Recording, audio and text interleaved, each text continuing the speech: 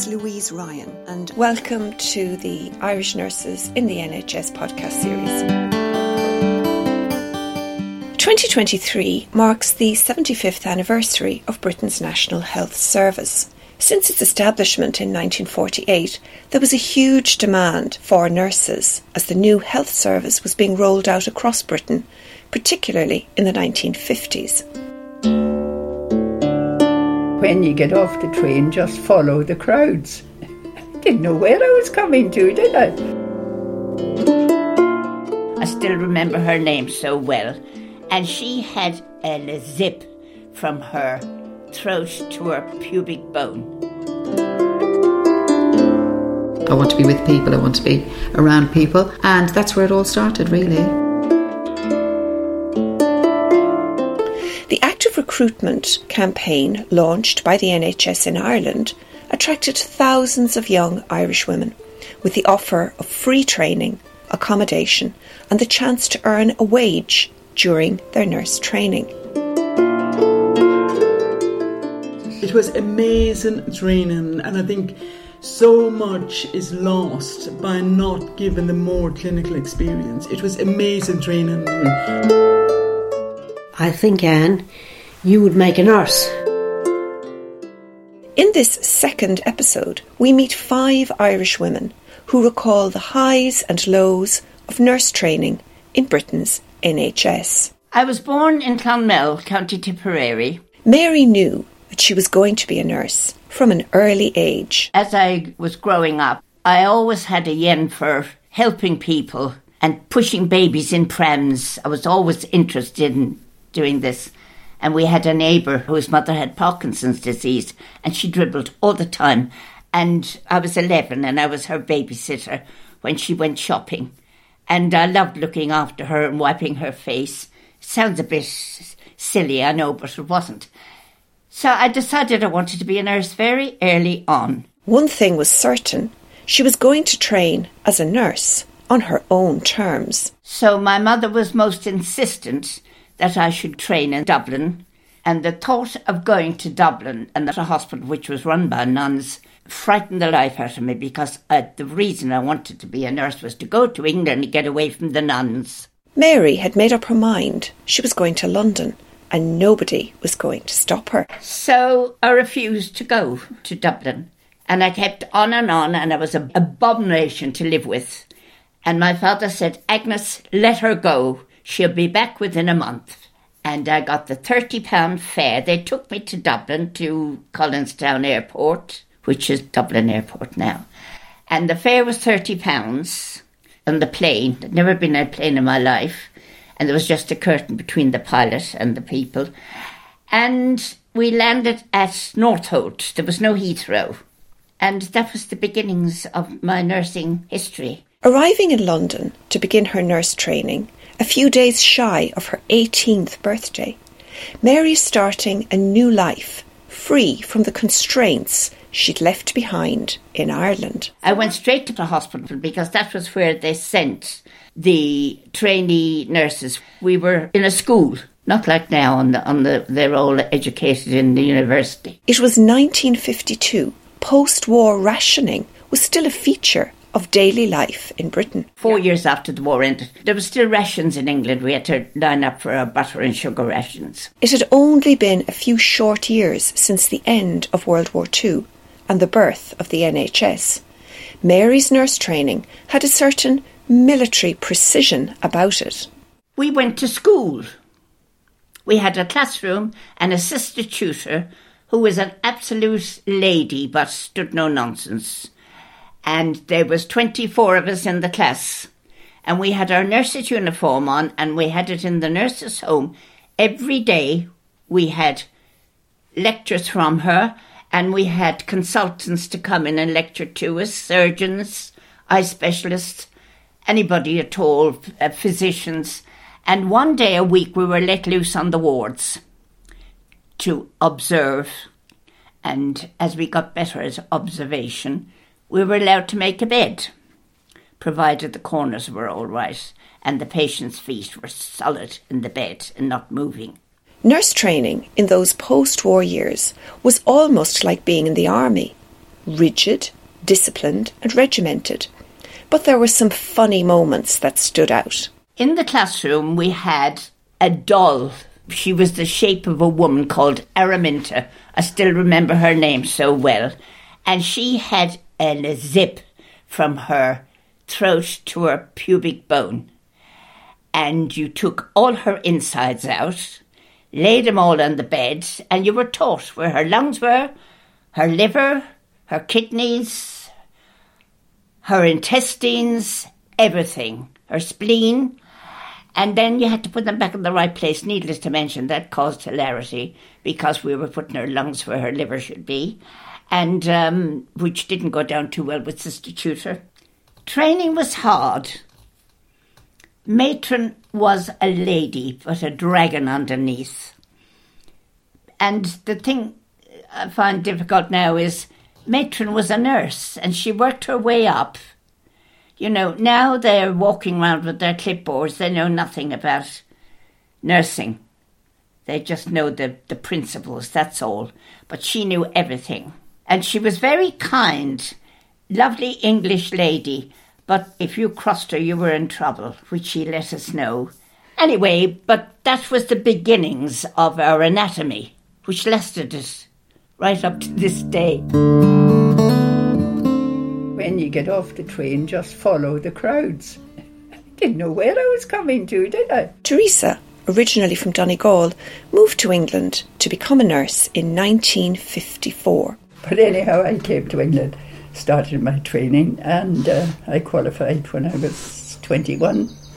Then I quite enjoyed it. Like Mary, who had arrived a couple of years before her, nurse training in those post-war years was still very regimented.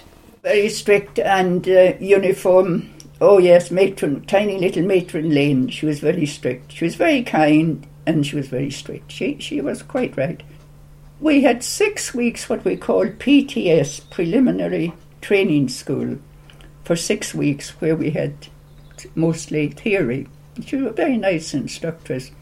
And Monday to Friday, and then they put us on the wards on Saturday morning for 4 hours. The memory of her first day on the ward as a student nurse has never left her. And I remember the first ward again, just because I was the youngest in the group.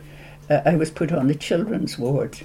But I think the first day I got a shock when a little girl had passed away, and they had the little girl dressed up like a doll. I can still see that child. I'd never seen a child, dead before, but that was the children's ward. There were no computers in those days. And we did an awful lot of writing, not like today. They're all in front of computers, aren't they? We had an awful lot of writing to do. Now, for example, on day duty, we had to write 2 reports in the evening before we came up. Then there was the phenomenon of the split shift. We started, I suppose, at 8 o'clock, 8 to 8, but we had 3 hours off. It was good then. I always say this is when I see them struggling now in hospital. We had all the staff on in the morning. Some were given 3 hours, say from 9:30 in the morning, 9:30, 10:30, 11:30, 12:30. They came back at 1 o'clock. More went off between 2 and 5. And in the evening, you were lucky to get once a week, finishing at 5. So we always had the staff on in the morning and in the evening when they were most needed. And then there was the legendary blanket bath. And very often we used to have a laugh, especially blanket bathing, which some people don't know what is. Blanket bathing our patients. And there was always 2, like 2 of us would go along. Their sister, she was a strict sister, but she was good. Her ward was beautifully run. But she always kind of sensed the young men that were going to start chatting us up. Obviously, they were young. We were young, between 18 and 21 year olds. And very often she'd appear behind the screen. She'd hear us giggling and laughing. She'd come in behind the screen and tell us all off. Teresa was still a teenager when she made the big move to London to train as a nurse. It was only natural she was going to be homesick. So, but it was sad. Obviously, I missed Mum and my brothers. I had left 4 brothers behind, so it must have been quite sad. Even when I started my training, I remember my aunt, who brought me over, more or less got me sorted out here, telling me the hospital wasn't far from Clapham Junction. And I used to tell her, every train I hear go by, I wish I was on it going back home again. And she said the trains were out at that station every 2 and 3 minutes, so you couldn't have been concentrating much on your training. I used to be so lonely. I want to be with people, I want to be around people, and that's where it all started, really. Phil is from Sligo. She's the only girl in a family of 6. She finished school in 1973, and in 1974 she decided to go to London to train as a nurse. I knew I didn't want to work in an office. I don't know why, but I just didn't think that would suit me. And I thought about teaching, and then I really don't think I had a vocation, quite frankly, for nursing. Just towards the end of my schooling in 1973, there was one of the nuns that actually mentioned about interviews for Dublin to start training as a nurse, and I thought, well, it's probably better than an office job. I can honestly say with hand on heart, all through my life, I don't think the nursing thing came into it at all. There was a 3-year waiting list for nurse training in Dublin. London was the next best thing to get in early. So you didn't want to wait? No, I didn't want to wait. There I was, out of school, not knowing what I wanted to do, working in a supermarket, getting cash in hand, basically, for my week's work in the supermarket. And my aunt lived in London. My Irish aunt lived in London, and she said, why don't you think about interviewing for London? Phil was offered nurse training in hospitals in both North and South London.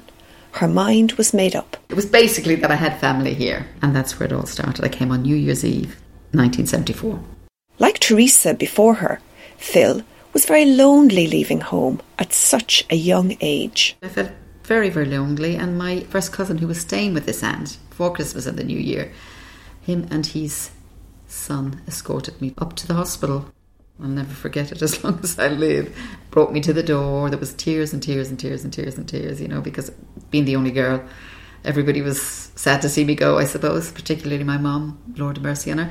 But, he dropped me off to the hospital. I'd never really been to England. I'd been to Dublin and all the Irish cities, but never to London. And driving along the high street, thinking that great big block of flats was our fabulous hospital, 3 big huge flats. I thought, wow. And we did a right turn into this very Victorian old building, thinking, oh my goodness, what have I let myself in for? And really and truly, I think they thought the same, but they were trying to be upbeat for me. But it was lonely leaving, and it was lonely seeing them go, and we knew nobody. So it was really the beginning of it all, basically. Once she settled into her nurse training, Phil wasn't alone. Do you know, the training was, I think the training was excellent. Looking back now, I'm just thinking so much has changed. But basically, there was a lot of Irish in the group, which helped. A lot of Irish nurses, you know, so we felt quite comfortable with each other. A lot of Chinese nurses, a lot of West Indian nurses. And the minority was English nurses at the time, basically, and quite a few of them left.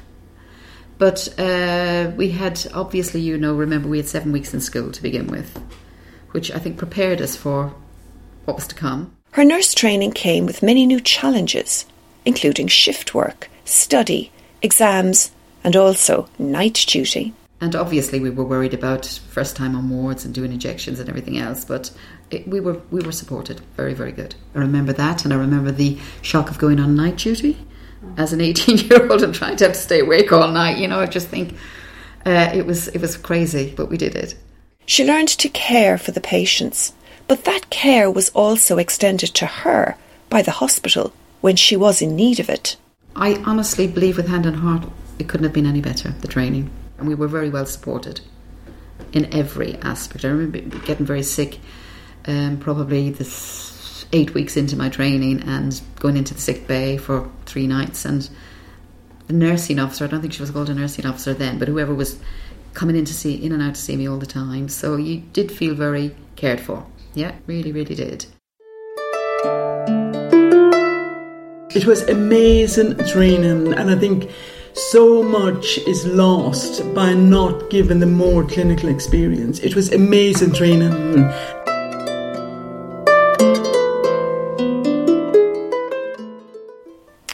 Marion is from Mayo in the west of Ireland. She's one of a family of 12 children. When the NHS came to Dublin on a regular recruitment drive, Marion went for an interview and was accepted into nurse training in London. The training was very, very practical. We went to PTS for 6 weeks. So we learned the bases, we were taken up into the clinical areas, we were taught how to make a bed, we were taught how to wash a patient, how to roll them, how to make our nice envelope corners on the beds, how it was all very neat and tidy, and, you know, the importance of making sure that the patient was washed in a dignified way, they were always covered. And if anyone came behind a curtain and saw more than the little bit you were washing exposed, you were in big trouble. Then we went off out onto the wards for a couple of weeks and we practiced what we learned. So it was very much learn, practice. Then back into the School of Nursing for another couple of weeks, maybe 2 weeks it was then, and you do the cardiovascular system, the respiratory system, you link those two, and then you were back on another ward placement. Like Mary and Teresa, who'd trained more than 20 years before her, it was that regimented discipline instilled in her by the tutors and ward sisters as a student nurse that stood to Marion for the rest of her long career. Oh, it was very regimented in every way, because you had like your little book and what you would come. The night sister, I always remember the night sisters coming round and they would pick whoever, and you just think, I hope it's not me tonight because I don't know if I know enough about the patients. And they would take you around the ward and say, right, so who is this? You'd have to give the name, age, the diagnosis and the care plan. And this could be 12 o'clock at night. I've still got my little book upstairs where you had your drug assessment, your patient assessment, ward management assessment, where you had all of your assessments carried out very rigorously by one of the clinical tutors from the School of Nursing. And we also had to do an aseptic technique dressing. So there was 4 elements of your competencies. They would come onto the ward with you and you just think, oh my God, this is going to be a terrible day. The nursing profession is traditionally based on rank. First, second and third year students, then staff nurse, senior staff nurse, sister, nursing officer, up to the director of nursing. As a student nurse, Marion was only on the first rung of the ladder, but she recalls fondly how she was supported by higher ranking nurses who were role models, setting her up for her long career in nursing. They would come on the wards and they would find out, you know, how are you getting on? You know, is there any problems? I mean, looking back and looking at it today, we were like all in together, and the third years were looking after the first years and the first years were looking up to the third years. You wouldn't dare call the ward sister by her Christian name. Sister whoever, but you never ever referred to anyone. And then even the staff nurse, it was nurse. The student nurses used to call them their names to each other, but beyond that, anyone who was qualified, there was a very definite respect for them, and you never referred to them by their Christian names.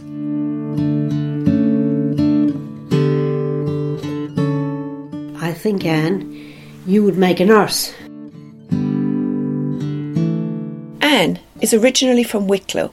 She got a place, nurse training, in a Dublin hospital and had spent 18 months working there to get experience before she started her training. So I said I wanted to apply to Dublin, but I looked into it, the cost of books and clothes and everything was colossal, so I couldn't afford to do that. So my mum said she couldn't afford either.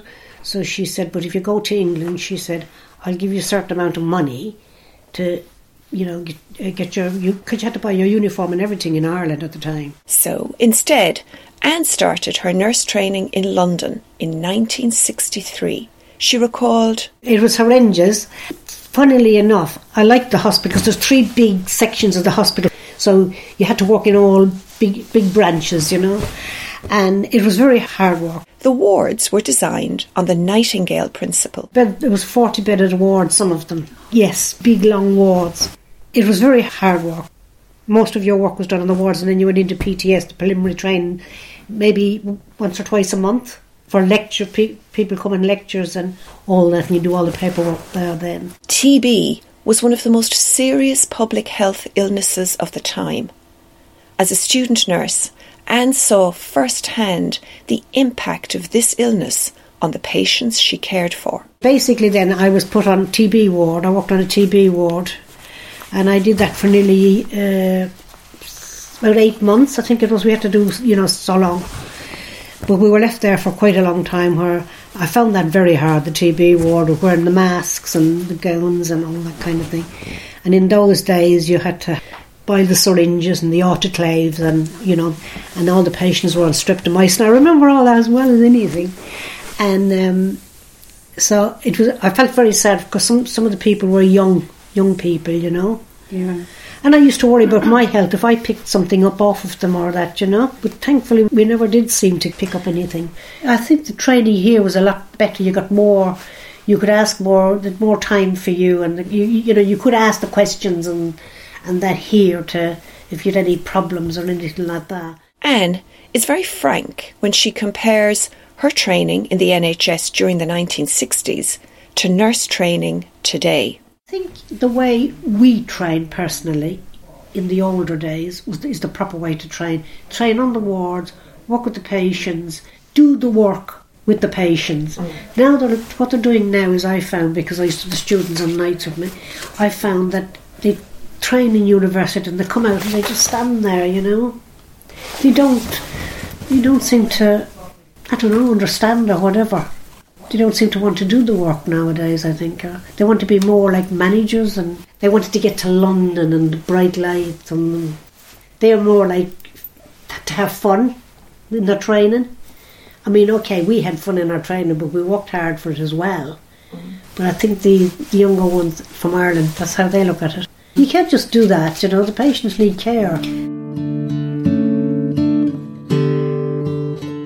The Irish Nurses in the NHS podcast series is brought to you in association with the London Irish Centre, the Irish Government through the Irish Abroad Unit at the Department of Foreign Affairs, and London Metropolitan University.